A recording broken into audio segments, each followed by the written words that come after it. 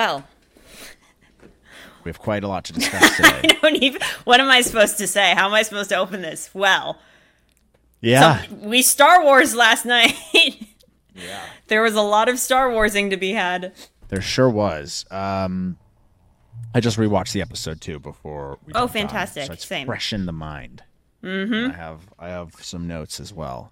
Perfect. So. I'm going to get my notes because I have like 2 pages of notes. Yeah, but what an episode. Thanks everyone. First of all, thanks everyone for joining us on the stream last night. That's probably one of the bigger ones that we've had. And that was fun. It was fun to have some engagement. I think, that's a good format going forward. Even if I'm not here next week, I think you should still jump on. I think that's like a fun way to do it, Yeah. And it's just it's cool to do it in real time with everybody as it's happening, especially like if you come back later to the channel to watch the videos, it's like, yeah, the reaction's fun, but nothing really compares to that fresh in your mind, it's happening now hype, Yeah. And I love those experiences. It's part of why I love Star Wars Celebration so much, is because you get to go and celebrate the thing that you love with a bunch of other people who are thinking exactly like you. Hey, babe. And I really enjoy that format for that reason. So thank you to everybody who came out to our live stream last night. That was amazing, and I had so much fun. Yes, that was really fun. Also, it's good for a dummy like me who's in there. Sometimes I have questions, and I'm like, what is that? And then people can answer. Let me know. Somebody posted, did you see that TikTok I posted on our Instagram with that scene of like Phyllis and Kelly? No, I didn't see that. Oh my God. It was the scene from The Office where they're watching Glee and Phyllis is like, who's that? Who's that? Which one's Glee? And somebody like put that with like all the Star Wars Rebels characters, so it'd be like, who's that? It's like Hera. Who's that? Chopper. It's like, which one's Ahsoka? And it's like somebody who didn't watch Clone Wars and Rebels. Accurate. But yeah, that was really fun. Hopefully what an episode. Subscribed. Yeah, I was like, what an episode to stream too. Yeah, for sure. I mean, I was expecting a good one. Were you? I mean, I kind of thought this is when things are going to pick up. I was expecting. And this is why it's important to let a couple episodes go before you start judging it too much, which I think we're generally pretty fair about. I generally think we'll wait and hold our judgment before we get too far in. There's still a lot of episodes to be had. We have 4 left. Yeah. But they had a lot of setup they had to do, I think, before we got to something like this, the meat and potatoes. And I have some thoughts on that too, just like pacing wise for the season overall. But I mean, this one was great. It was peak Star Wars, one of the best Star Wars episodes we've gotten of all the Star Wars shows as of late, I think, personally. I would definitely agree with that. Yeah. As far as Star Warsiness goes, I think that there are 2 other moments that got me this hyped up. Maybe not quite on the level of the Mandalorian Luke Skywalker reveal, because I don't know if anything's going to get on that level. Like that was a perfectly executed moment, and they knew that, like, they knew how to build the hype. And honestly, that's like top 5 Star Wars moments for me, and I don't really know if anything's going to live up to that. But the second, I would have to say, would probably be Cad Bane's reveal in Book of Boba Fett. Mm-hmm. And then that was also big. Just getting Hayden Christensen back. I cannot describe what the appearance of that man does to me. Like, I feel like I'd become this child going, oh my God, it's my hero. Like, yeah. So, I mean, like, it was definitely hype, but I did not expect Anakin this soon. I thought for sure that was going to be an episode 5 thing, because there are a lot of rumors going around that episode 5 is going to be really big. Like, it's a huge episode for the series. I mean, talking about news right now, they're doing limited screenings across the country in some big cities, Los Angeles, Atlanta, Chicago, New York, which are a lot of them are pretty much sold out. Like the LA one sold out in a couple minutes, so I didn't get to to grab any tickets, although I probably wouldn't have been able to make it anyways. Yeah. But yeah, they're doing like a mini theatrical release, and they have like a theatrical poster for it, which, that tells me it's going to be probably pretty huge. One of the biggest episodes. Yeah, and I would expect that. I would think coming off an episode like this, which was really well done, they're just building up to like, a million different things, which we can get into with theories. But we can kind of save that maybe towards the end before we get into what our theories are. Yeah, definitely. Genuinely, though, I think that the next episode is either going to be like entirely flashbacks. Like, I think we might get some insane scenarios now that we are in the world between worlds. we could see so many different things play out. And I think that we're going to see a lot of familiar faces, and I think that we might get some hefty Clone Wars flashbacks in next week's episode. And I think that's why it's getting so hyped up, because we have now seen all the footage from all of the trailers. Like, we're done with those now. Yeah. And we have no idea what's in store from episode 5 to the end of the series. Which is great. I like that. I want that. It's great, but great for building suspense. It's perfect. Also, another good thing I'm happy about, Maroc is no longer in the picture. Good. I think he was a red herring anyways. You know, kind of like he was the red herring for Anakin, that's turns out. Yeah. Or what do they call it? A MacGuffin? So I don't know. Whatever. Like, he was just a device. And, like, I think people were distracted by his presence in the first place. And I'm kind of glad he's out of the picture. I didn't really care. I wasn't that, like, intrigued by him, honestly, anyways, because I know there's so much other stuff we could do with this show. He's still a cool character.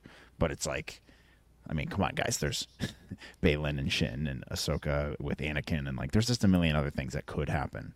So, like, I'm kind of glad we don't have to theorize on him anymore. Honestly, like, I loved the theorizing on him because it makes the show so fun, and it makes the experience of the show so much fun. So I didn't really mind it. It didn't kill me that he ended up being nothing. Like, that's fine. I don't care. You know, it's just fun to kind of delve a little bit deeper than surface level. And I think that that's a big part of the enjoyment of Star Wars for me personally. But yeah, I don't think it was a big deal about him. And if they added that on, that's another thread that they would have to address and then fix, like, tie it up with a pretty bow by the time the show ended. And you can't overcomplicate it. Yep. Yeah, totally. Exactly. All right, so let's jump into some general thoughts, I think, maybe first. And then we can do our scene-by-scene breakdown. But before we do that, you guys, make sure to click like, subscribe. If you're new and joining us from the stream last night, thank you. If you've subscribed, we appreciate it. Thank you for joining us here. Click the notification bell so you know when our episodes come out. We do these every week after every new episode. And don't forget to write on our community page your thoughts and theories, and we'll read them out on the show. I don't know if we have many this week because we're doing this the day after the episode, but and we usually do it a little bit later. But yes, thank you for joining us if you're new, and if you are returning, we appreciate you as well. All right, so a couple things from me. I think just like overall thoughts. Let's jump in. Yeah, go for it. Just a couple, like, and we can get more into depth on some of these thoughts, like, as we talk through it. Rosario, still kind of dull for me. I think this episode she shined a little bit more in the second half. I think she got a little bit better. I think it's a dialogue thing. I think her dialogue's just a little weird. It doesn't really feel very Ahsoka-y, if that makes sense. She lacks, like, a depth for the character, if that makes sense. Like, especially in the first couple episodes, but then the first couple scenes of this episode too, like, just some weird things. Like, it was just kind of over the top, like the way she's looking at Sabine and some of the. And this has been the case for the whole show so far, but like it's highlighted in the beginning part of this episode. She's like sitting there, like, so dramatic. Just her glances over. She's being like so moody, and it just doesn't feel like that character to me. It kind of takes me out of it. I don't know if you agree with that, but that's just something I've noticed. But I think in the second part of the second half of the episode, you start seeing it a little bit more, and I think it starts with when her and Sabine just start sprinting off into the forest. Yeah. There's a little bit more there when she's fighting Baylan. Some of the looks she gives at the very end of the episode, I think, you know, it's picking up for her. So I'm anxious to see what they do with her in the second part of this show. I'm hoping that the dialogue's a bit more snappy for her character, because I just feel like, it doesn't feel very natural right now. It kind of feels like people are just like and it's not just an Ahsoka thing either. I think it's like some of the characters just feel like they're talking at each other and saying a line rather than expressing how they actually feel as that character, if that makes sense. Yeah, that's a really good way of putting it. Yeah, so that was one thing. Number two, Hu Yang is awesome. Hu Yang is awesome. Getting his name wrong every time. I don't know how to pronounce it. Hu Yang is awesome. His effects are so cool. Like, I can't tell if it's CG or practical or whatever. It's really good. Like, the voice acting is amazing. It feels very Star Warsy. The writing's on point for him. I think it's flawless for him. Weirdly enough, like, as a droid side character, he's just really well written, I think. Yeah. So he's still a huge highlight of the show for me. Same thing with Baylan. I think the writing all around for him has been pretty spot on. Like, he feels very genuine, very well written, mysterious. You feel a little empathetic towards him too. Like, you don't hate him as a villain, which is generally means they did a good job writing him. I don't love Morgan. She's so smug in this episode, and I don't know why. She got her ass kicked by Ahsoka in Mando, and she's just like so arrogant. And I don't know why she's the leader of Balin. I don't get that. Like, he's way cooler and more like level-headed, I think. And like, he has that line where she goes, "Is that fear I sense in your voice?" And he's like, "No, experience." You know, and that's that's a badass line. That's such a good line. But she's just, I don't know why she's the boss of them. Like, I don't know. I don't Who really put her get in that. charge? Yeah, who died and put her in charge. Music is still phenomenal. Much darker this episode. There was one scene I didn't like with the music, surprisingly. Ooh, But which was that? it's still phenomenal. It's the scene when Hera's in the hangar with that guy, and this scene also felt very much like they were just talking at each other, like I mentioned earlier. The shift in tone to "we're at the rebellion now." Yeah, it's like ding ding ding ding ding ding ding ding ding ding, and you're just like, ugh, this. I don't know. It's very bizarre. Like, and also just the lines there just felt very like forced. She's like, "Watch me, I'm leaving." Also, her bringing her kid with her on a dangerous mission is hysterical. What are you doing, dude? Classic day with mom. Yeah, classic day with mom. The sprinting in the forest scene I thought was hilarious. Also, just because like did they never said they knew where they were going. They just started like sprinting into the forest. I get they're in a hurry, but it's just like kind of funny. Jason's a loser. I don't know. Like, he honestly, dude, like, he doesn't add anything to the show, in my opinion. It's kind of a waste of space. He honestly could have just been a cameo. Yeah, and honestly, that would have been fine. I know they have to explain him being there because obviously it's Hera's son, right? And it's Kanan's son. But like, just have him be sent off to school or something, and like he shows a quick cameo and he's gone. I don't know. It's just kind of a level of complexity I don't care about, and I'm not invested in that guy. If you haven't watched the other shows, it just does. It's not like, not integral to the show to me. Sound design is awesome. Cinematography, again, huge standouts in this show. A lot of these big, like the forest sequence was really cool. The sweeping landscape shot of like the trees with that cool little ritual area. The transition at the end into the world between worlds. The Shin is cool. I don't know what it is, but she just works for me. Like, it doesn't seem like a forced character at all. That's another one. Her the lightsaber fights are much better in this episode than they were in previous episodes. Oh, yeah. Yeah, when I watched it actually I watched it 3 times because I stayed up till 1 a.m. so I could like rewatch my favorite scenes and be excited with Twitter because it was fun. But I rewatched the fight scenes multiple times and they are really good. They did not feel choreographed to me at all. They felt a lot more natural. Yeah. I do kind of wish we still had some more of the prequel era type stuff. I know some people don't like that style as much, but I love it. I still think this was good. Like, this was really, it felt more natural, I guess. It didn't, so I loved that.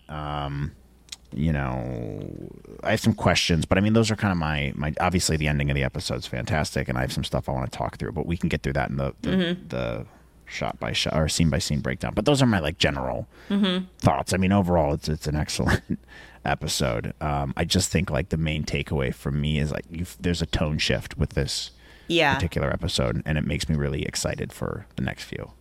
Yeah. I think that's all incredibly well said. I agree with you on a lot of points. I'll give my brief overall thoughts and then we can dive into the nitty gritty of the episode. But I think that this episode just made me go, you know, like I felt like I could breathe a little bit after it because up until this point, I've enjoyed what I've seen, but I haven't loved it. You know, I haven't been like, oh my gosh, I'm so hyped up, all that kind of stuff. And I'm okay with that. But, you know, a lot of the, like how you brought up, a lot of the dialogue in certain scenes, especially with Ahsoka and Sabine, have felt very wooden and very stiff. And they do feel like they're talking at each other. I still am of the opinion that I don't think that they set up the groundwork for Rosario's Ahsoka very well. I think they just kind of tossed you into it and then expected you to have all the knowledge of Clone Wars and Rebels. And so if you do have all the knowledge of Clone Wars and Rebels, you're probably going to be a little bit more accepting and sympathetic to this Ahsoka as opposed to a newcomer who's coming in and watching it for the first time. I'm still worried about the character of Ahsoka, but I think, like how you just said, the second half of the episode, her performance got a little bit more varied. Like, she had emotional reactions to things, like when she thought Sabine was dead. her effectively using her rage to toss Shin up against the rock and knock her unconscious. These moments where she loses herself and she falls over. Her reaction when she sees Anakin, like that, there she is. Let's pull out more of that. Give me more of those performances. I just want to see a little bit more personality, and I understand, like how we talked about before, this is not going to be a happy-go-lucky Ahsoka. It's just, I just want to see more of what Rosario can do with the character, because right now she's extremely one-dimensional in how she's presenting the character, and I think a lot of that is because of the direction that she's been given, and some of the dialogue isn't fantastic. Now, on top of that, the second half of the episode with Rosario, I was digging it. I was like, I'm really seeing Ahsoka in some of these scenes here, and I really like what I'm seeing. So I hope they continue to carry that to the end of the show and we really start to get a shift with Ahsoka's character, because I do think they're trying to take her on an arc, and if that's the case, by the time we get to the end of the series, we should see a much different person than we did at the beginning, aka her Gandalf phase. So I'm really hoping that that's carried through to the end. Sabine's improving. I've been a little bit worried about that character just because, like, I feel like she's a bit over the top in some scenes where she's like, why is this happening? Like, I don't know. Some of the line delivery's been weird, but I thought that she was also a big improvement this episode. Yes. Still not 100% there on Hera. She just feels like a caricature of Hera as opposed to Hera herself. And I think her interpretation of the animated character probably bugs me the most out of Ahsoka, Sabine, and Hera, because hers does not feel natural to me. I really see Natasha and Rosario leaning more into their roles. I'm not really seeing that with Hera. I get glimpses of her, but there's something off about that performance that I'm not loving. Baylan is exceptional. I love what Ray Stevenson is bringing to this character. It is so hard to watch knowing that this was his final performance, but he brings such a depth and a nuance to the character where you really feel for him and what he's going through, and we don't know his true motivations yet, but you're kind of rooting for him, where you want him to succeed, you want him to get to his goal. And one thing I want to talk about in this episode is the fact that he genuinely sees Ahsoka as the villain. He doesn't think that she's a good person. He really believes that what he's doing is right, which is what makes an antagonist so great, is the fact that they believe that what they're doing is the correct thing to do. And I think Baylan is such an exceptional example of that type of character. No complaints on him. I think he's flawless, and I am so obsessed with that character, and I cannot wait to see where they take him. Other highlights, Huyang, I completely agree with you. David Tennant, what he brings to that character is amazing. That blend of animatronics and animation is perfect. No complaints there. Amazing. The world feels very lived in, which is something I cannot say for all of the other Star Wars shows, so I really appreciate that aspect. Shin Batty is wonderful. I love her. Perfectly understated, not too much, but you still want to learn about her. I hope she stays a bad guy. What else? Let me see. There was a lot of good story points. I think we're starting to get some good answers that we can delve into. I really enjoyed the lightsaber battles. And of course, the king, Hayden Christensen. How do you not love that guy? I mean, he just shows up, and the swell of emotions. Oh my gosh, that just comes along with like seeing his face. I hope he watches people's reactions. I hope he sees all this love and admiration and happiness. I'm sure he does, he just deserves all the good stuff in the world. But I think that for me, this episode really made me go, okay, because I really felt like this was going to be the make or break. It's going to be, we're going to be stuck or we're going to start going places. Yeah. And I really feel strongly that this is setting us tonally on a completely different shift for the series as a whole. And that makes me really excited for next week. So I guess those are my general overall thoughts, but let's talk some details because I'm dying to get into it. Yes, let's do it. So let's jump into our scene by scene. Also agree with all your thoughts, and we can get into the nuance of those as we chat through here. All right, so this is episode 4. Fallen Jedi is the title. Very cool title. This was written by Dave Filoni and directed by Peter Ramsey, which I do think might be the difference maker here. I agree. Peter Ramsey did an excellent job directing this episode. I think it just flowed very nicely, and there was a lot of good direction choices that he made that I think really resonated with people across the board. So shout out to him. Yeah, Peter Ramsey crushed. He did. Let him cook, dude. Let him cook. He cooked just so hard. just like Balin, dude. Let him cook. Let him cook. What is he doing? I don't know what's going on. Before you dive in, just keep in mind who you think Fallen Jedi is referring to here, because it has a it definitely meaning. refers to Ahsoka falling down. Okay, but in a metaphorical sense, who is it referring to? Because it could have multiple meanings. It's multiple meanings. We know it is because that's how Filoni's mind works. It's definitely Balin because we know he was in the Order. He knew Anakin Skywalker. He talks about it. We know it's Ahsoka falling, quite literally. And Anakin shows up at the end, which I have thoughts on this, but I don't want to get into them now because that'll be a whole tangent that we can. I'm looking forward to it. Okay. All right. So following up on the events of episode 3, we open up on Cedos, where Ahsoka and Sabine's ship is damaged after the fight with Shin and Marak, whatever, R.I.P. We see Hewing working on the repairs. Sabine is calling for Hera, but it doesn't work. So Sabine steps outside to find Ahsoka sulking. She's just kind of staring into the woods, pondering, I guess. And she says something interesting, which is if the enemy has the map to find Thrawn and Ezra, and if Ahsoka and Sabine can't recover that, then no one should find them. And Sabine doesn't really agree with them, and she's like, if they're talking about if Ezra's life is really worth the safety of the galaxy.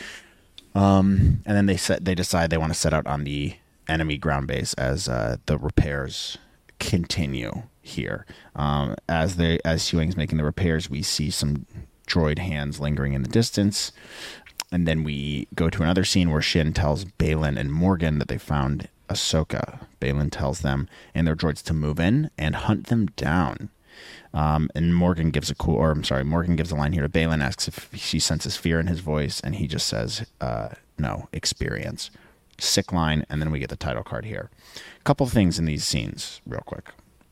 Ahsoka being weird and pondery was the whole thing happening. I don't think the dialogue was written well here, where it was like, no one should have this map. If we can't get it, no one should have it. I just feel like they could have communicated that point a little bit more, like debated it more, I guess. Yeah, like, fought over it. And also made it a bigger point, like, hey, this is a grave decision we're making, like, should anyone even have this? I don't know. I just feel like that's kind of a big thing. Like, that's kind of the whole driving force of this episode, because they obviously go back and forth with the Treasure Planet map. So, like, I don't know. I thought that was just, they just didn't really drive that point home. Well, also, I don't know how much Sabine's going to fight that, because in that whole scene, Ahsoka makes a point like, hey, I need to know I can count on you because you've stolen this map before and run off, and I need to know that you're not going to do this again. I think they could have expressed that in a better way, and they could have been like, she could have said something closer along the lines of, hey, I'm having a hard time believing that you're going to go through with this because of what happened over here. And it could have just maybe added a little bit more challenge between those two characters. And it would have helped. I don't think it's like a huge qualm, but at the same time, I feel like these scenes could use like minor tweaks to just make them that much better. Yeah, I'm not saying it crushes the episode. I'm just saying this is kind of a symptom of the season thus far in terms of the dialogue. But I agree with you. It's like, yes, she's like, can I trust you? It's like, well, I don't know, punch that up a little bit more. Make it sound more like natural and conversational. They have their talking at each other. Their dialogue is very much like one-lines. Mm-hmm. Like, it's just line. It's not conversational. Line. Yeah. I think that's what gets me about it. I know they're capable of good writing because they did it at the end of this scene with Balin and Morgan. He's like, Balin has the best lines, dude. Yeah.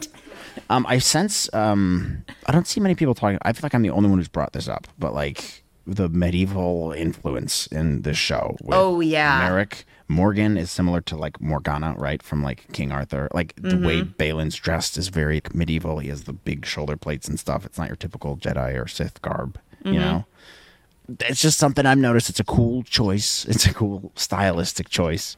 But he has Balin's line there, I think, was great. Like that was conversational. I felt it felt more natural.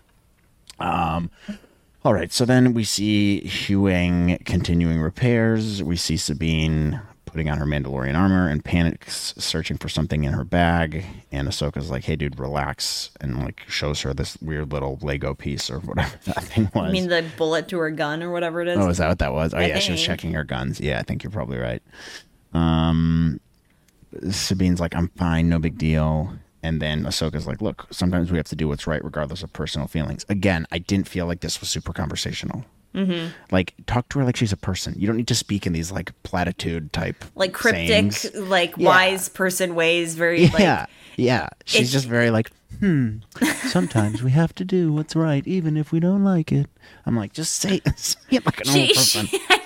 Her dialogue does feel very much like dialogue written on a page. Yeah. And I understand what they're trying to do here. I get what they're trying to do. But I don't think they're communicating in a way where you and I are talking to each other right now. Like, normal people don't talk like that. No. And so when you watch it from the outside, you're like, A more important point, Ahsoka doesn't really talk like that. In my opinion, I don't know. That doesn't really seem like something she would say. There's just this like weird, I'm better than you attitude she has towards Sabine for whatever reason. And I don't know. I don't know if they're trying to play it off as she's super guarded around Sabine. Yeah. Or if it's just a dialogue thing. I think it's a mix of both. Honestly, I think they're trying to play she is trying to push down her emotions regarding Sabine. Because as you see later in the episode, she has a reaction when she thinks Sabine's dead. Mm-hmm. And I like that a lot. Yes, so I think I wasn't getting that. I like up to this point, you're like, does she even care about her? Right. And I agree with that. I don't think that they've showcased that relationship, how much Ahsoka really cares. But they did towards the end of the episode. I think like it got a lot better as the episode moved on. Funny enough. I just look. These are stupid nitpicky things that I talk about. It didn't ruin the episode for me by any stretch of the imagination. I just think it illustrates some of the dialogue issues in earlier episodes. I agree with you completely.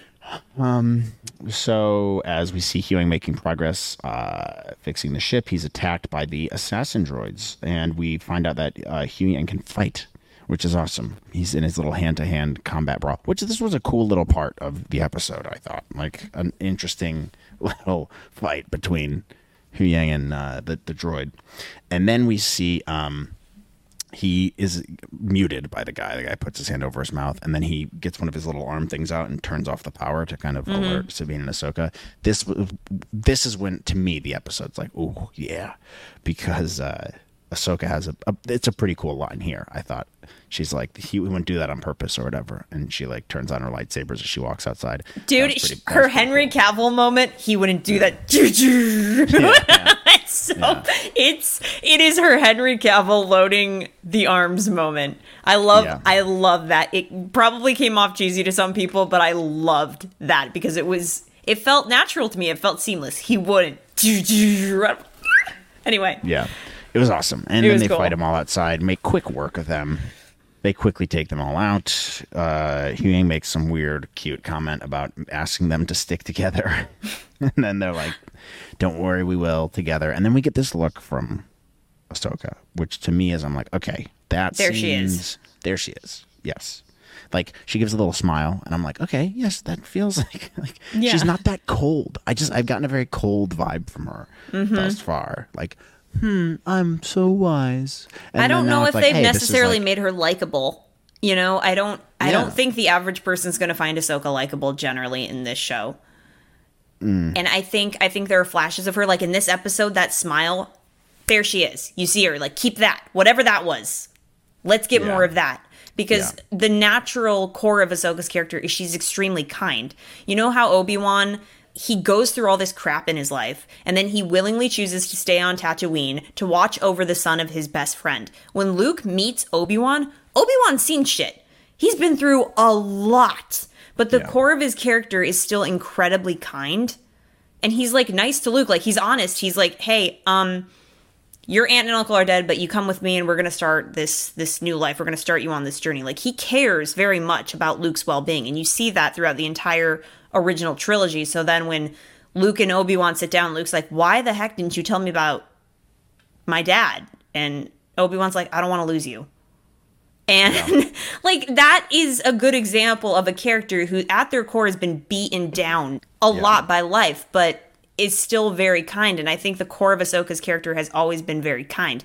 I don't think there's anything wrong with making her a little bit cynical, but I just am having a hard time making this straight connection to her from the previous series that we've seen her in. Yeah. Especially when coming to Sabine. I don't really think they have a lot of chemistry. I definitely don't think they do. And it feels like it's on purpose, though. Yeah. That's what's odd about it to me. But I think there was a tone shift, though, with this episode. With their luckily, relationship, too. Yeah. All right, so where are we? Okay, we go back to Hera. Okay, well, they start sprinting into the forest, which I think is hysterical. Which, they by just the start way, running. Like they're like, we got to go find this place, and just like in a random direction, which is it's funny. Random side note, really quick. I love that Huang cares. I love that they've given so much personality and like warmth to this droid, and it's a droid. But you can tell that he really cares about both of these women, and he's like, hey, you guys work together well when you actually try. And be careful. And it's just, I just think that it's like a nice little extra added detail. Cute. It is. Right, It's very wholesome. He's well written. We go back. We see Hera, Chopper, and her son Jason, spelled with a C and an E. I'm not going to not bring that up every time. Like, I have to bring that up every time because it's so stupid.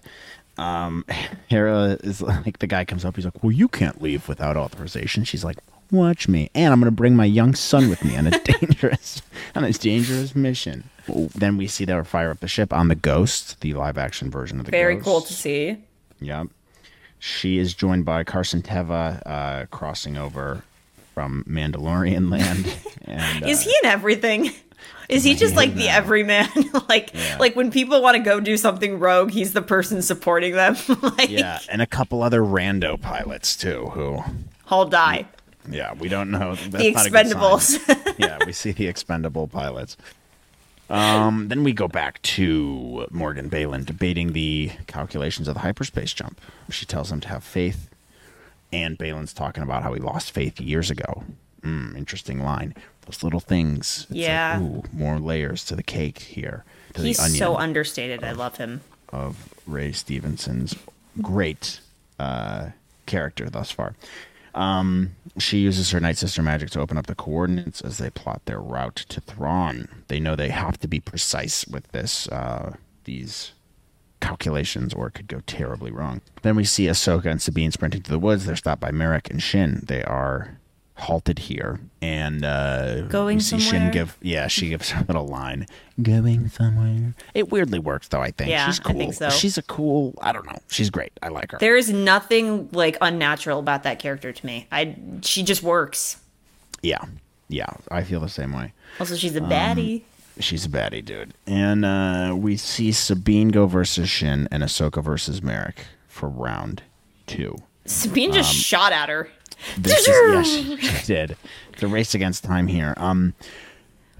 Quick question here. So we talked about this on the stream a little bit, but the orange lightsaber versus red. It's a clear difference we see here now. Like, there's definitely not a color choice of like that's how we're interpreting red. Mm-hmm. What do we think about that? A, and also B, I think for whatever reason they look way better in this show than they did in Obi-Wan and Mando. Yep, I think. I don't know what it is. I don't know why. I can't tell you. I'm not a VFX guy, but they look better. They look, and I couldn't define it when I said I didn't like them before. But I look at them here, and I'm like, they just look more natural and better. I think in Obi-Wan they were using actual lightsabers that lit up, and I think in this show the lightsaber effect is added in post, and I think it's a touch-up. But it does still reflect off their face. I know. But I just don't think it's as intense. I think they turned down the brightness on them, maybe. There's that possibility, but also CGI has changed a lot since Revenge of the Sith and the original prequel trilogy, and even more so from when we first saw lightsabers in 1977. So I'm kind of convinced that there's a good mixture of what they're actually holding and then what they actually do in post. And I think because Dave Filoni respects George Lucas so much, he tries to mimic the elements that George brought to the original and prequel trilogy. So I think on that front, I definitely agree with you. I think the effects are a lot better. They're not overdone. I mean, even the lightsabers in the sequel trilogy looked better than in the Kenobi show. Like, they just lit up the room too much. It was like They a looked like freaking cosplay lightsabers. Yeah, like, they so did. bright. They did look like you know what it looked like? You know that lightsaber I have in my closet that I bought from like Disney parks? Mm-hmm. It looked like that in the Kenobi show. Yeah. It doesn't look like how the lightsabers in Star Wars look, and I think it's because they've taken them down. They've just understated them to look more like the prequel trilogy. Which, by the way, kudos to the VFX team. Like, they look really good.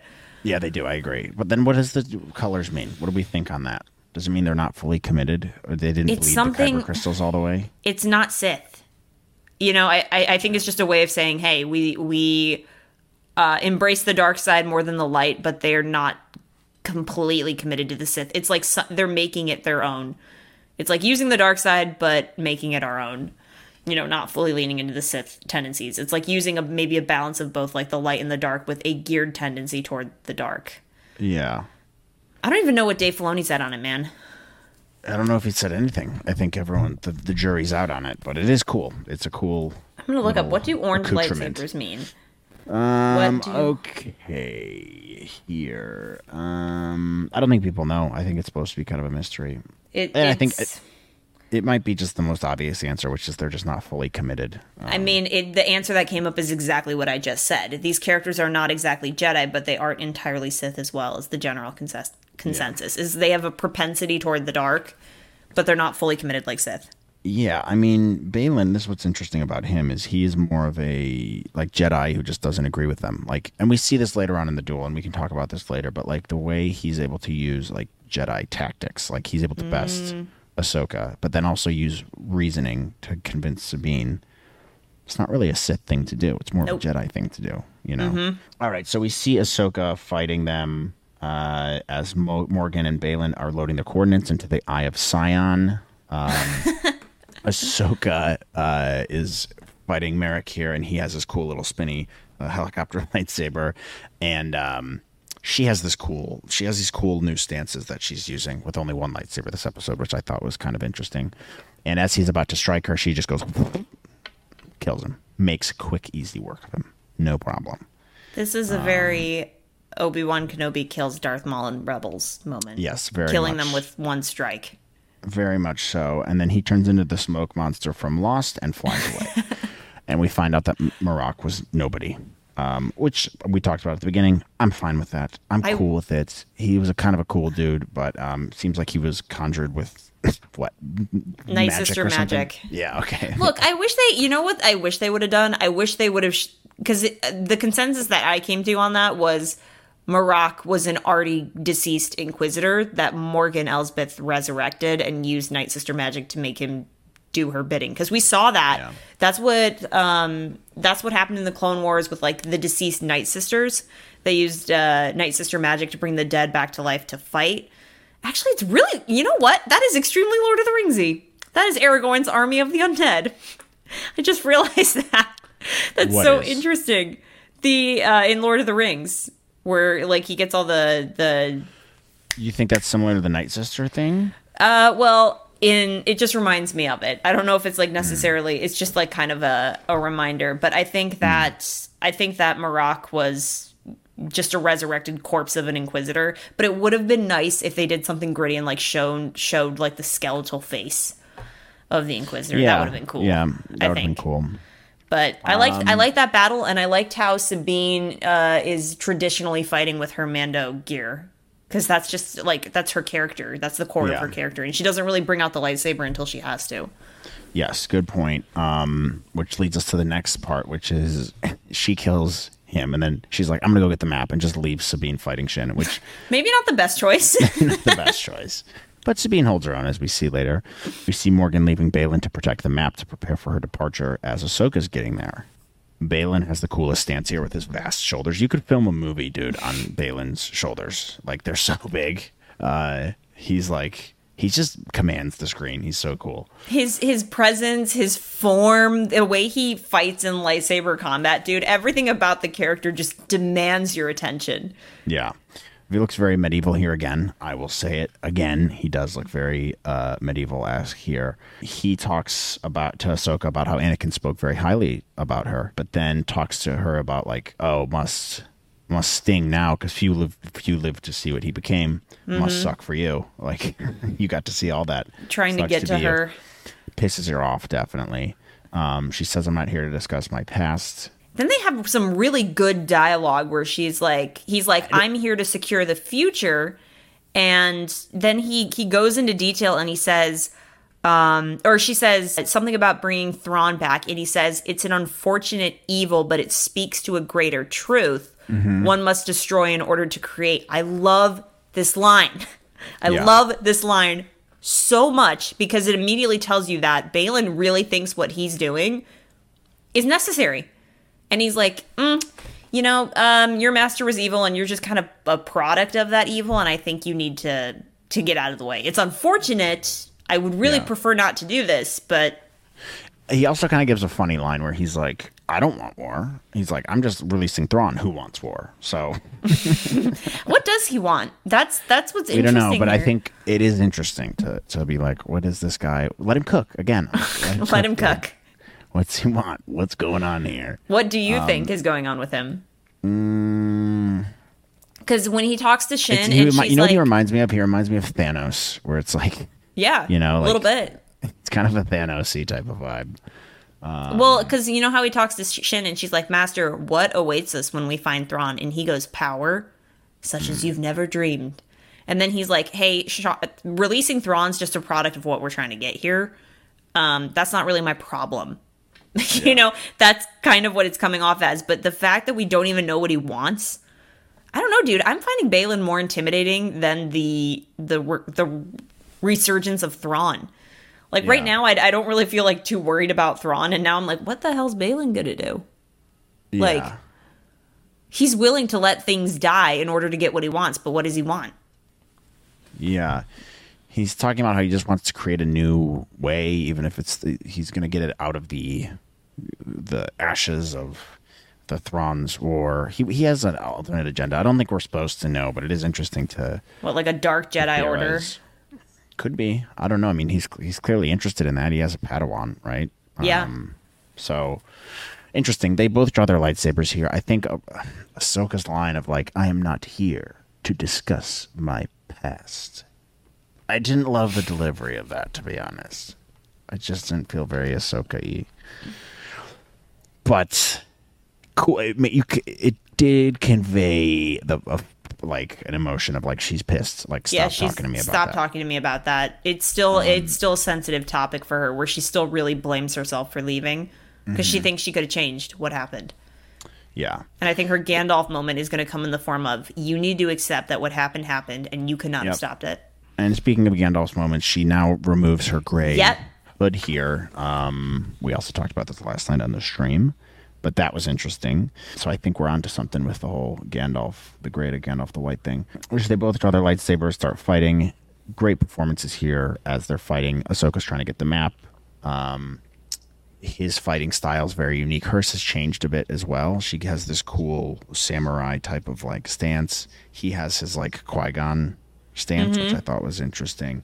The way his movements are, it's just a cool style. It's very unique and different, and you can tell they put a lot of thought into it, and it just works for his character, honestly. You know what this equated? He's very fierce as well. Like when they first start hitting each other, and he's like,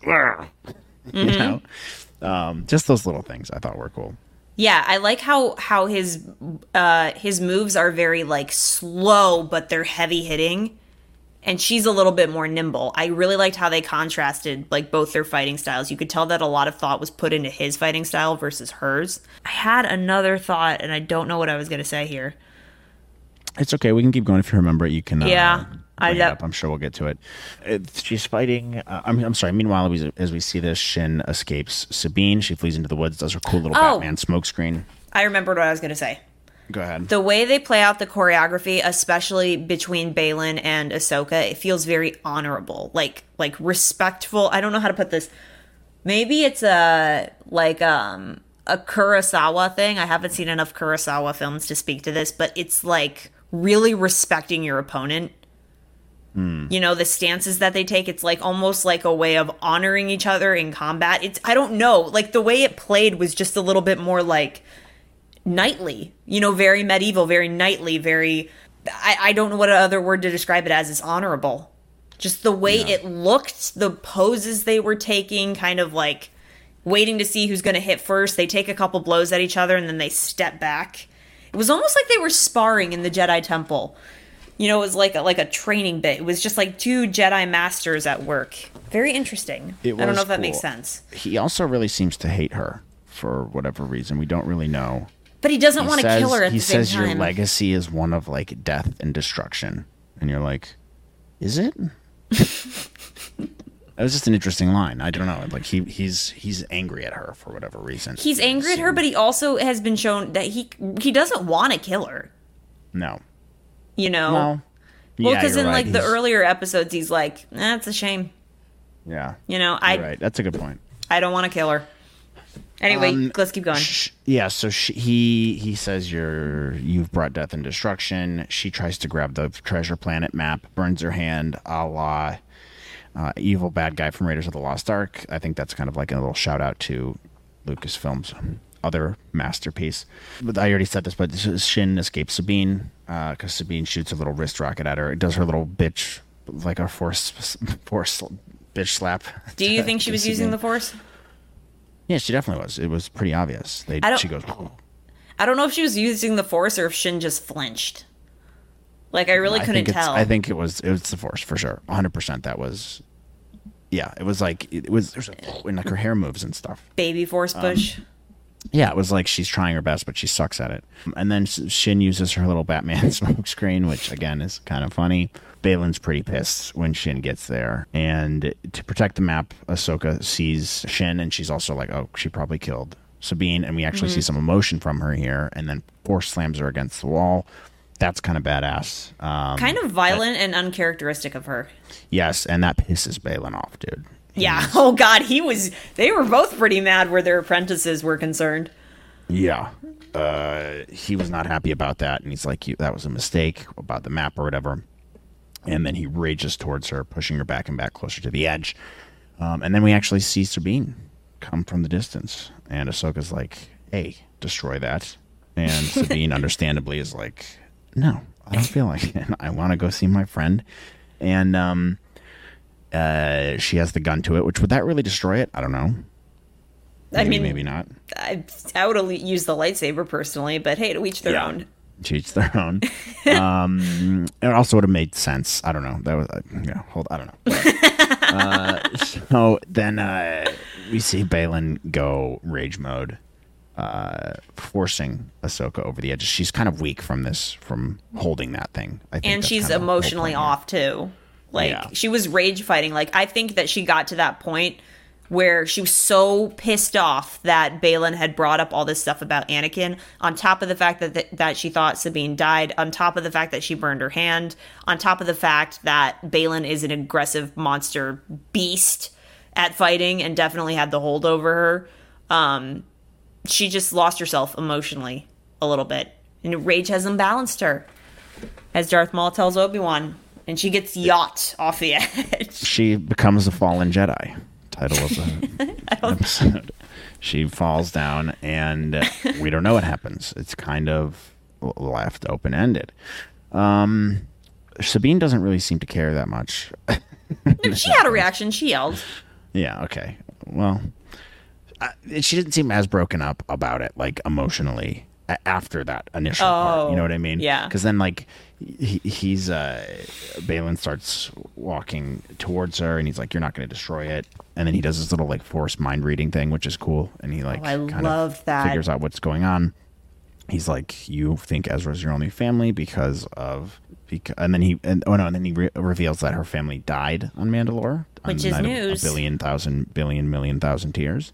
Which I guess is news. We didn't know that, but that's why she's been hanging out on this Lothal planet, I guess, right?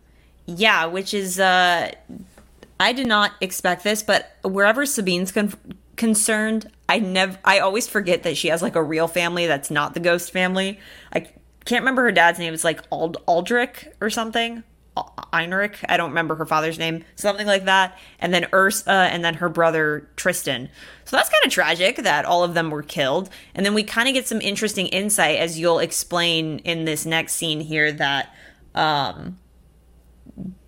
the reason that Ahsoka and Sabine had a falling out, it sounds like because Sabine wanted to go help her family, and Ahsoka's like, no. And as a result, Sabine's family was killed.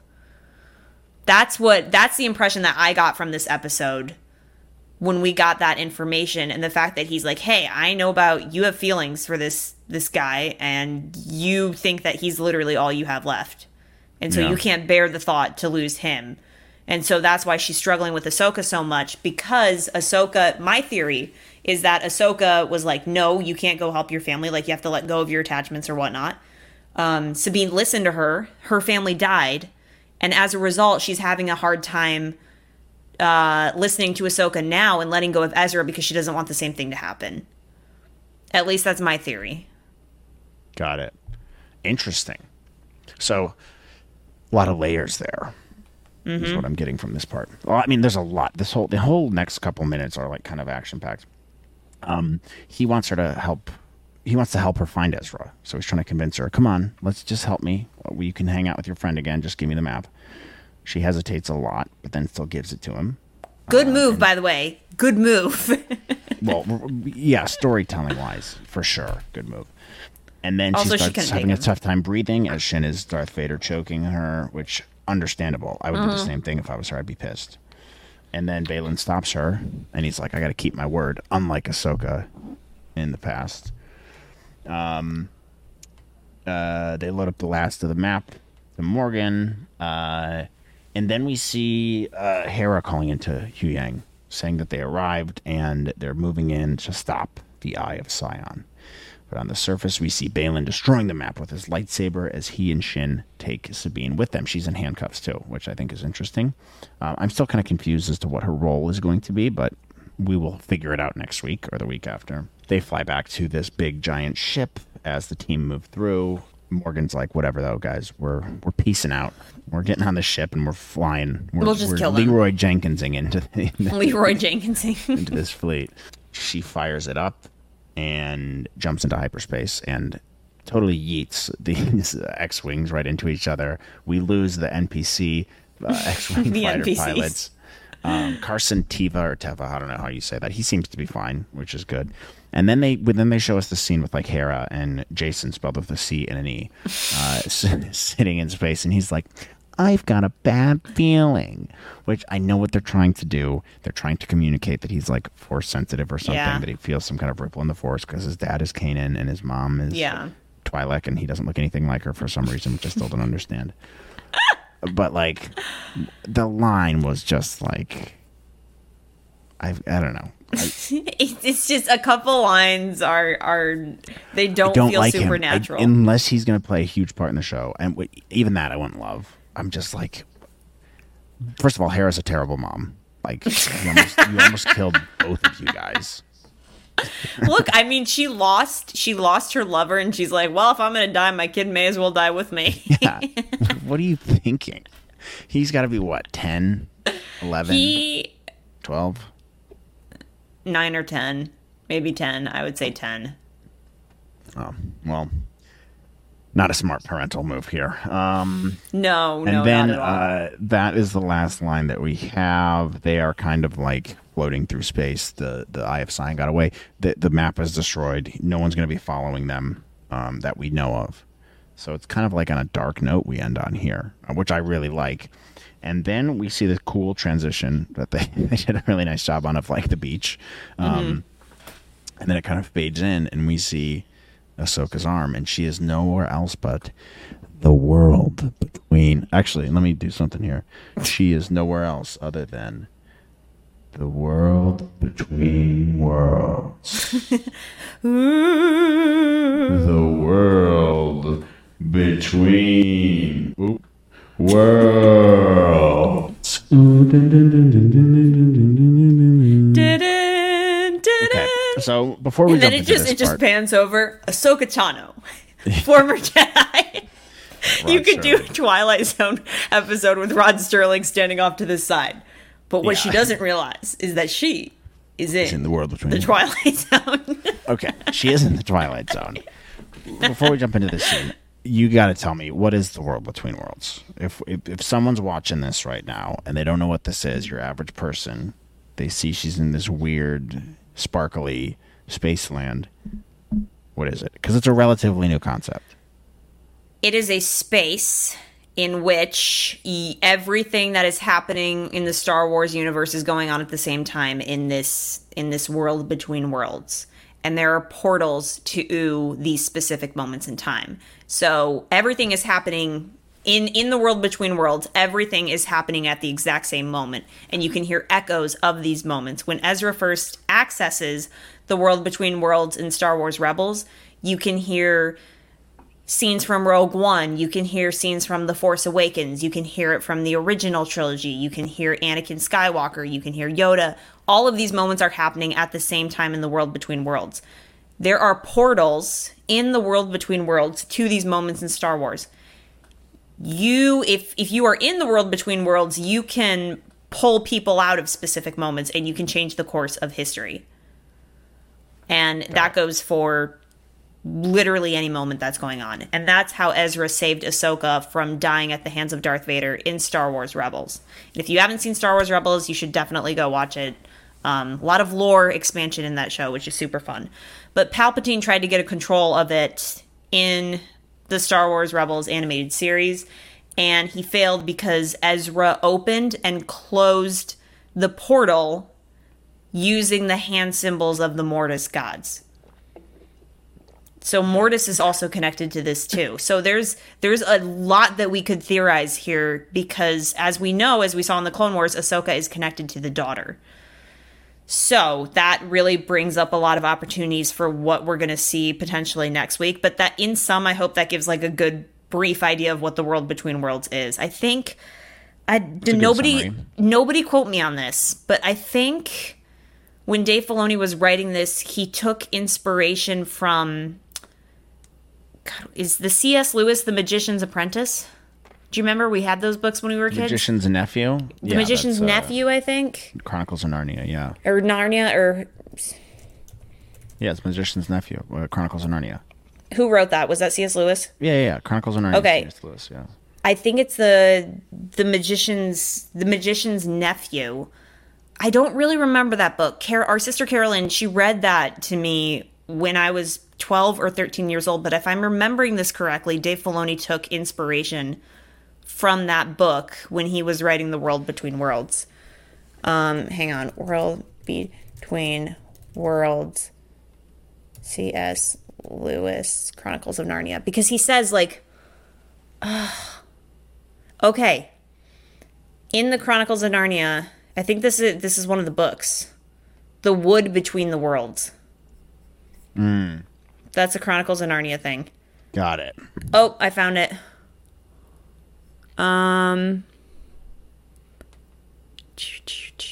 It's the Enchanted Wood, I think. Hold on, I'm looking at this.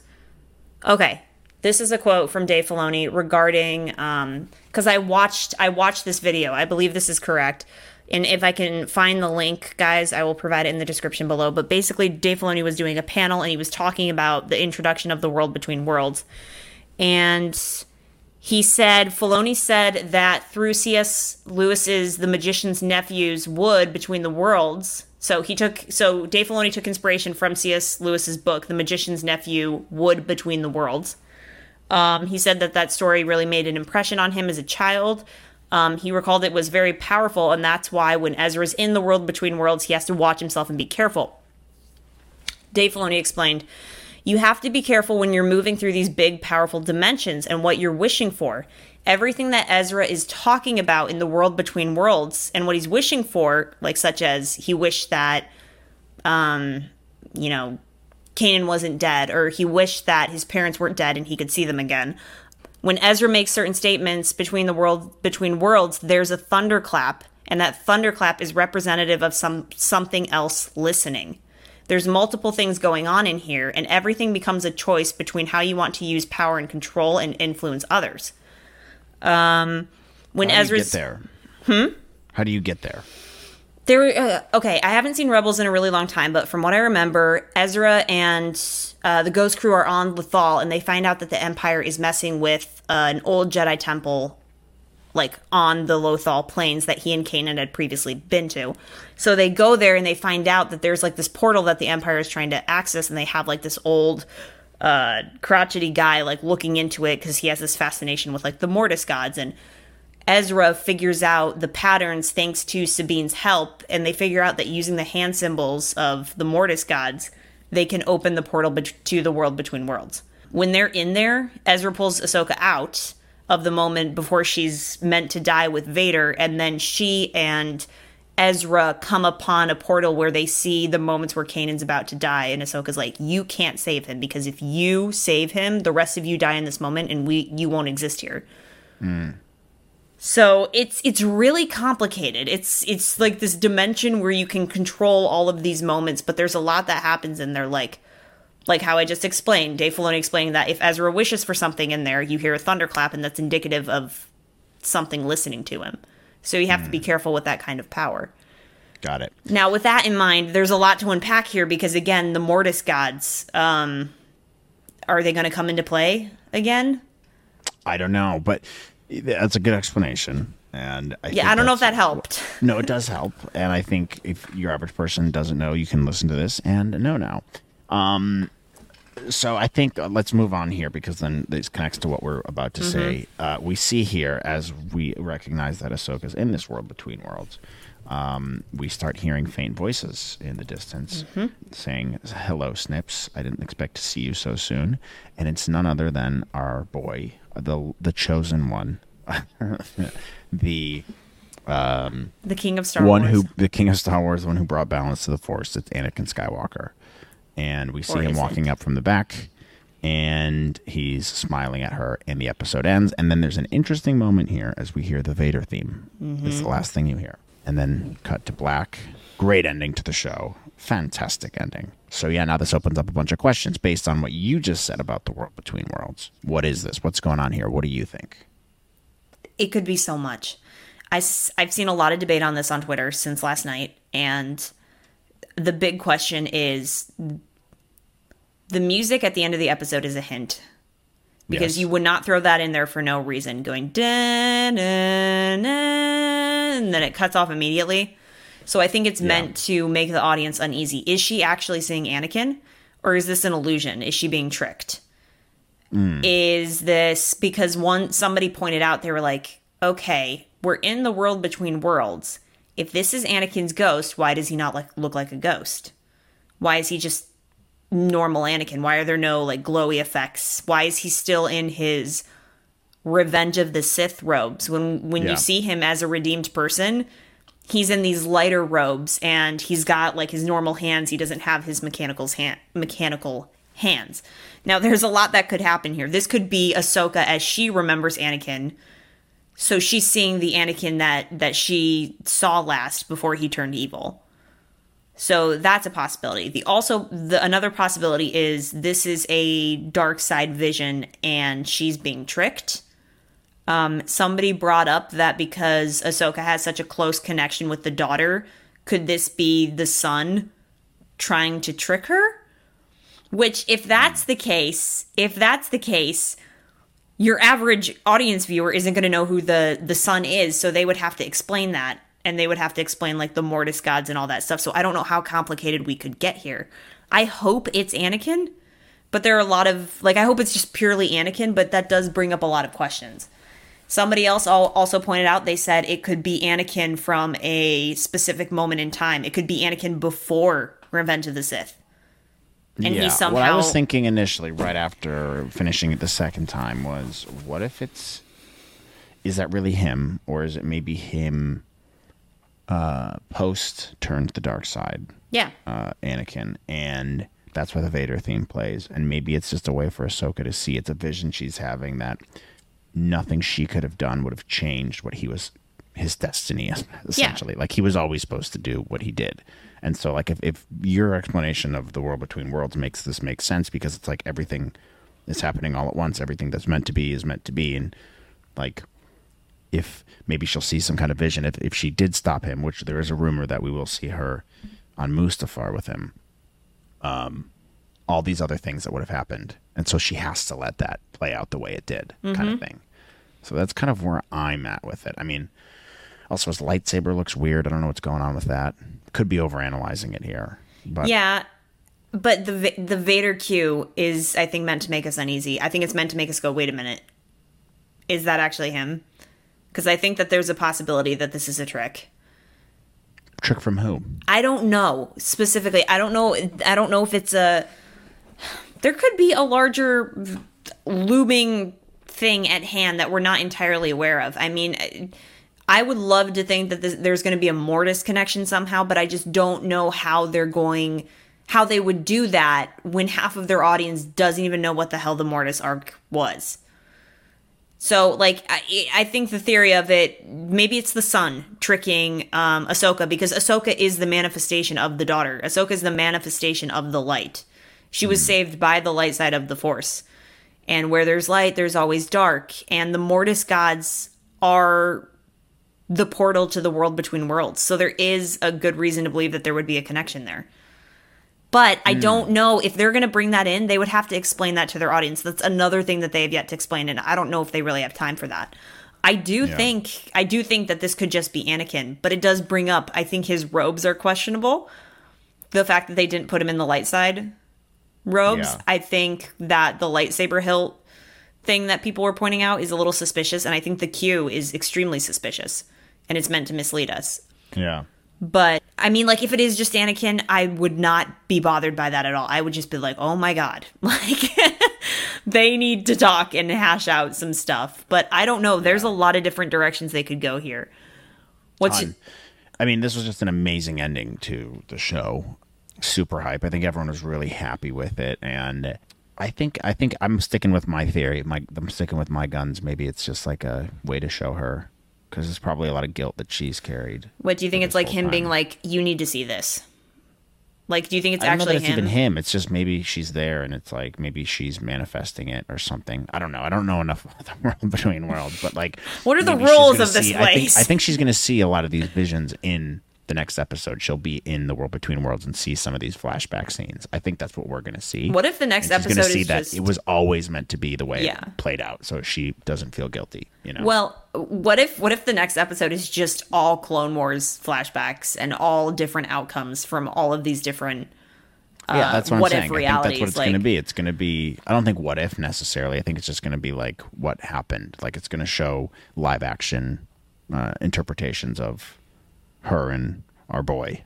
I would love it if it's just Anakin and then they have a conversation, because I do think that there's a conversation that needs to be had between them about maybe he's like the ghost of Christmas present or future. Ghost of Christmas present, where it's just he was just kind of showing her like, look, what's up? How's it going? Sorry for killing all those kids. Let me show you around a little bit. Let me show you, let's catch up a little bit, but let me show you, this is how things have to be. This is how things are, I think, too, it's like she needs to be released of her guilt to get to Ahsoka the White. I think that this is her journey to purge herself of all of the crap that she's been carrying with her all of those years.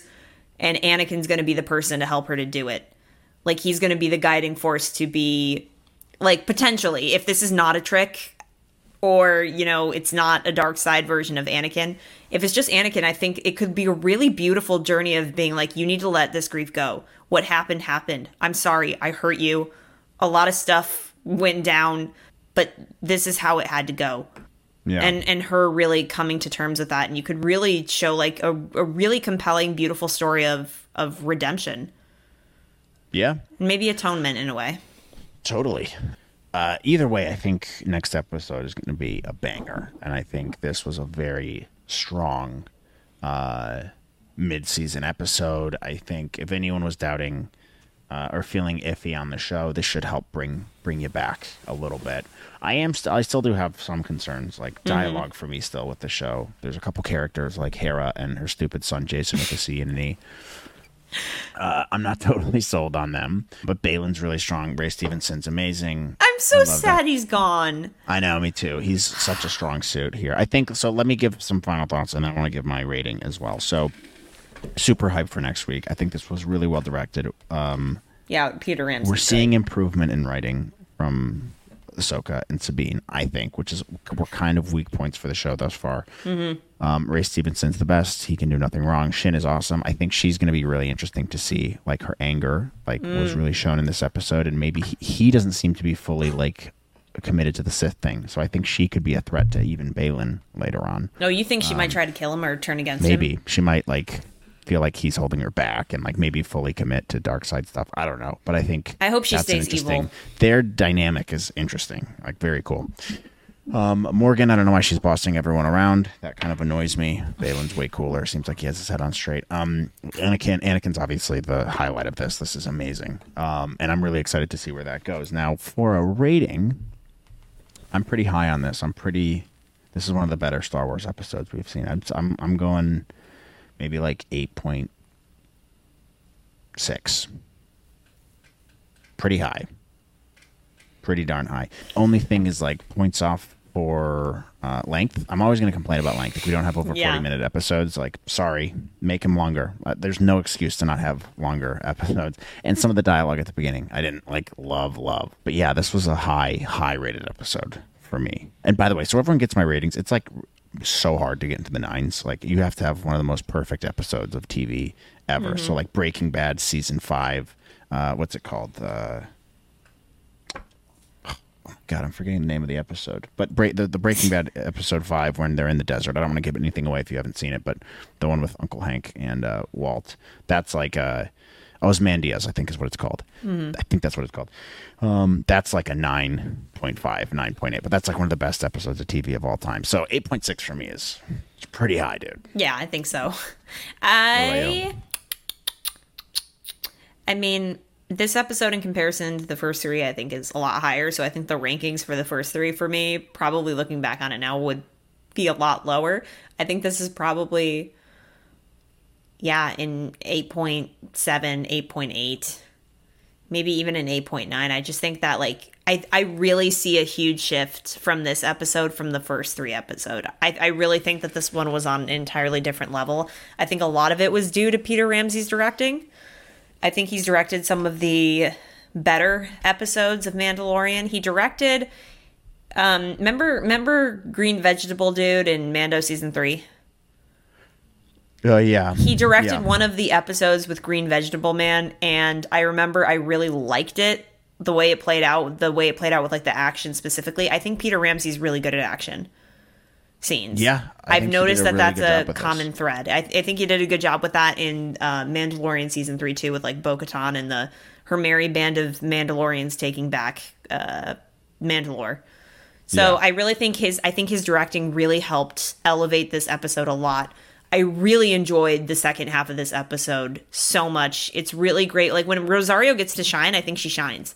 I just want to see them give her more, because I don't know if they've necessarily made her extremely likable, but I see a lot of improvements from the first 3 episodes, and I'm hopeful for where it's going to go. There's a lot they could do next week, and I really think that next week's going to be a pretty big deal for the Star Wars fandom. I mean, for God's sake, they're releasing it in theaters, and it's a Dave Filoni directed episode, so some shit's going to have to go down. Yeah, high hopes. And it's 50 minutes, isn't it? Yeah, I think so. So we're in good shape for next week, dude. It's going to be awesome. If I can watch it when it comes out.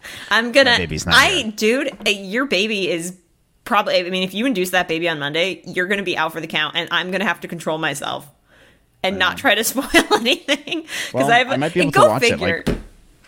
Maybe I'll be in the hospital board. I don't know. But I just won't be able to do a reaction. I don't know. That's so true. That's so true. Let's get into some viewer questions. Do we have any of those? Yeah, we do. I'm on the community page right now. Natalie W2965 says, "What an episode is right. Beyond the bias of Rebel Star Wars fan in me, I think this was objectively well written, well paced, and beautifully shot episode. All the elements are clicking into place nicely, and the tone is exactly what I want it to be for the material they're covering. Not a single character feels out of place. I don't really have any notes, which might sound trite, but I don't care. People can nitpick and tear the show apart if it's their prerogative, but I'm having a damn good time with it, and it makes me a very happy Star Wars fan. I haven't been this excited for weekly episode drops in quite some time. Well, that's good. That's good to hear from Natalie, 2965. I have to agree I disagree with the not a single character feels out of place. Jason with a C and an E feel a little bit out of place. And I'm not totally convinced on Hera yet. Not to say I'm going to sit here and nitpick and get angry about everything. I just, from a well-rounded perspective, I don't feel like they're quite there yet. But I am enjoying the show. I'm not, I agree with 90% of this comment. I think something that Natalie brings up is that I really agree with is I haven't been this excited for weekly Star Wars episodes in a while. Actually, that's a very good point. Not since honestly Obi-Wan, maybe Obi-Wan. I was excited. Now that's not an excitement I've had in a long time. I have to agree. I'm genuinely looking forward to watching Ahsoka every week, and it feels like that somebody behind this actually cares about how it turns out, which is very nice. Whereas like a lot of the other shows have been just pumping out content for the sake of pumping out content. At least this feels intentional with what it's trying to do. And I'm having fun. I'm honestly having fun with it too. And I want to see it do super well. I hope they continue to carry the tone. I think the tone shift is the best thing about this episode, and I'm really excited to see the direction it goes now. I agree. I think you hit the nail on the head there. Dart Kick 04 said tension and build up to the final fight and reveal was great. Haven't had that in ages. Yes, good tension build up. The one thing though, I felt like, I don't know, maybe I'm overthinking this a little bit, but like this episode felt like a huge it was a huge deal, obviously, right? And like this fight that Balin had with Ahsoka. I don't know, like maybe I am just overthinking it a bit, but I just felt like there could have been more tension built up to that. Like it feels like we needed an episode in between. You know what I mean? Or maybe I think maybe it was just the other episode needed to be longer, and like the one right before this, and there needed to be a little bit more stuff that happened in between where there was like a lot of tension between Shin and Sabine and Ahsoka and Balin, where it's like I'm gonna have to face him at some point, kind of thing, and then they finally meet. I just feel like there was maybe a gap there. There's definitely some tightening they could have done. If there's anything I've noticed with this show so far, it's just they need to do tiny things to tighten up scenes. That's honestly it. It's like it's not a lot they have to do, but there's definitely some like little moments where they could throw in some extra dialogue or just add a look or something to tie the whole scene together to make it flow better. But I'm almost under the impression that last week's episode and this episode could have been combined into one hour episode. Like they didn't need to split them. Actually, that would have fixed everything, in my opinion. It would have made it an awesome episode too. Like it would have made it a banger of an episode if that was the case. So maybe that's what it was missing for me. Like it just felt like there wasn't that much build up, and it's because like we just kind of picked up exactly where the last episode left off. But it's still like this was a great, really strong episode overall. 9LJM2 writes, random takeaway, but Balin's fighting style and stance reminds me of the Jedi Knight games where he had the ability to switch between heavy, fast, and light, and middle balance style, which is definitely using the heavy style. I really enjoy that. That's a throwback game for sure. Really fun. Another minor thing was Ahsoka's head grab when she hears Snips is very similar to her sensing Order 66 in the Clone Wars. We didn't talk about Snips. But overall, very much enjoyed this episode. And Marok was a Night Witcher resurrected by one by. We did talk about Snips. I'm just saying that when he first said Snips, it was like perfect blend of Matt Lanter and Hayden Christensen. It like felt like both of their voices were molded into one. It was perfect and iconic, and I was screaming, crying, throwing up. What's the question? Yeah, I agree on the Ahsoka head grab, kind of like how she did in the Clone Wars. I really liked that too. I also liked Rosario's facial expression change. Like the second she hears, "Hey Snips, I didn't think I'd see you so soon." Like she has this moment of like, oh my God. And it was just nice to see that. It was really cool. Was Marok a Night Witcher resurrected, or was he resurrected by Morgan? I think he was a dead Inquisitor that was resurrected by Morgan to suit what they needed him for. and he served his purpose. He was like kind of Shin's boyfriend, but then also kind of just like a cool little warrior. As you wish. He definitely isn't Starkiller, I'll tell you that. Jonas the Dad 2742 says, bruh, needed this level 3 episodes ago. What, needed this level 3 episodes ago. Read that with the wrong tone of voice. Yeah, I think they could have definitely given this energy a little bit earlier, but I'm really happy with the tonal change here. It was really good. The guy 519 says, wow, this was so amazing. Concur. Yes, it was. Preston 4871 says, I guess she was the fallen Jedi. Tear face, tear face. Hardy har har. That's a Matt joke. She fell. That's a classic Matt joke. Bipolar Weasel says, I don't know. Stopped watching. Too slow. Wooden acting. So did you not watch this episode? You want to elaborate there, buddy? you want to give a little bit more detail as to why you? Some people just way? Like they hate on. They love to hate Star Wars. Yeah. I don't agree. I think there's something to be said about the acting, but I don't think it's bad. I think it's more of the writing choices, the dialogue choices. Mm-hmm. And you picked a bad episode to stop watching. Yeah. I mean, this is the one that made me feel a lot better, because up until this point, like, again, I've enjoyed the show. I just haven't been like, yeah, all right, let's go. But I think this episode really was like, all right, let's get down to business. Let's go. Totally. Let's switch it up.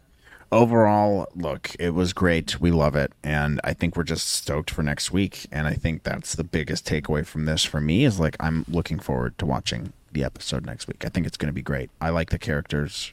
I like what they've done with these characters. I think there's been a tone shift in terms of Rosario Dawson's portrayal of Ahsoka.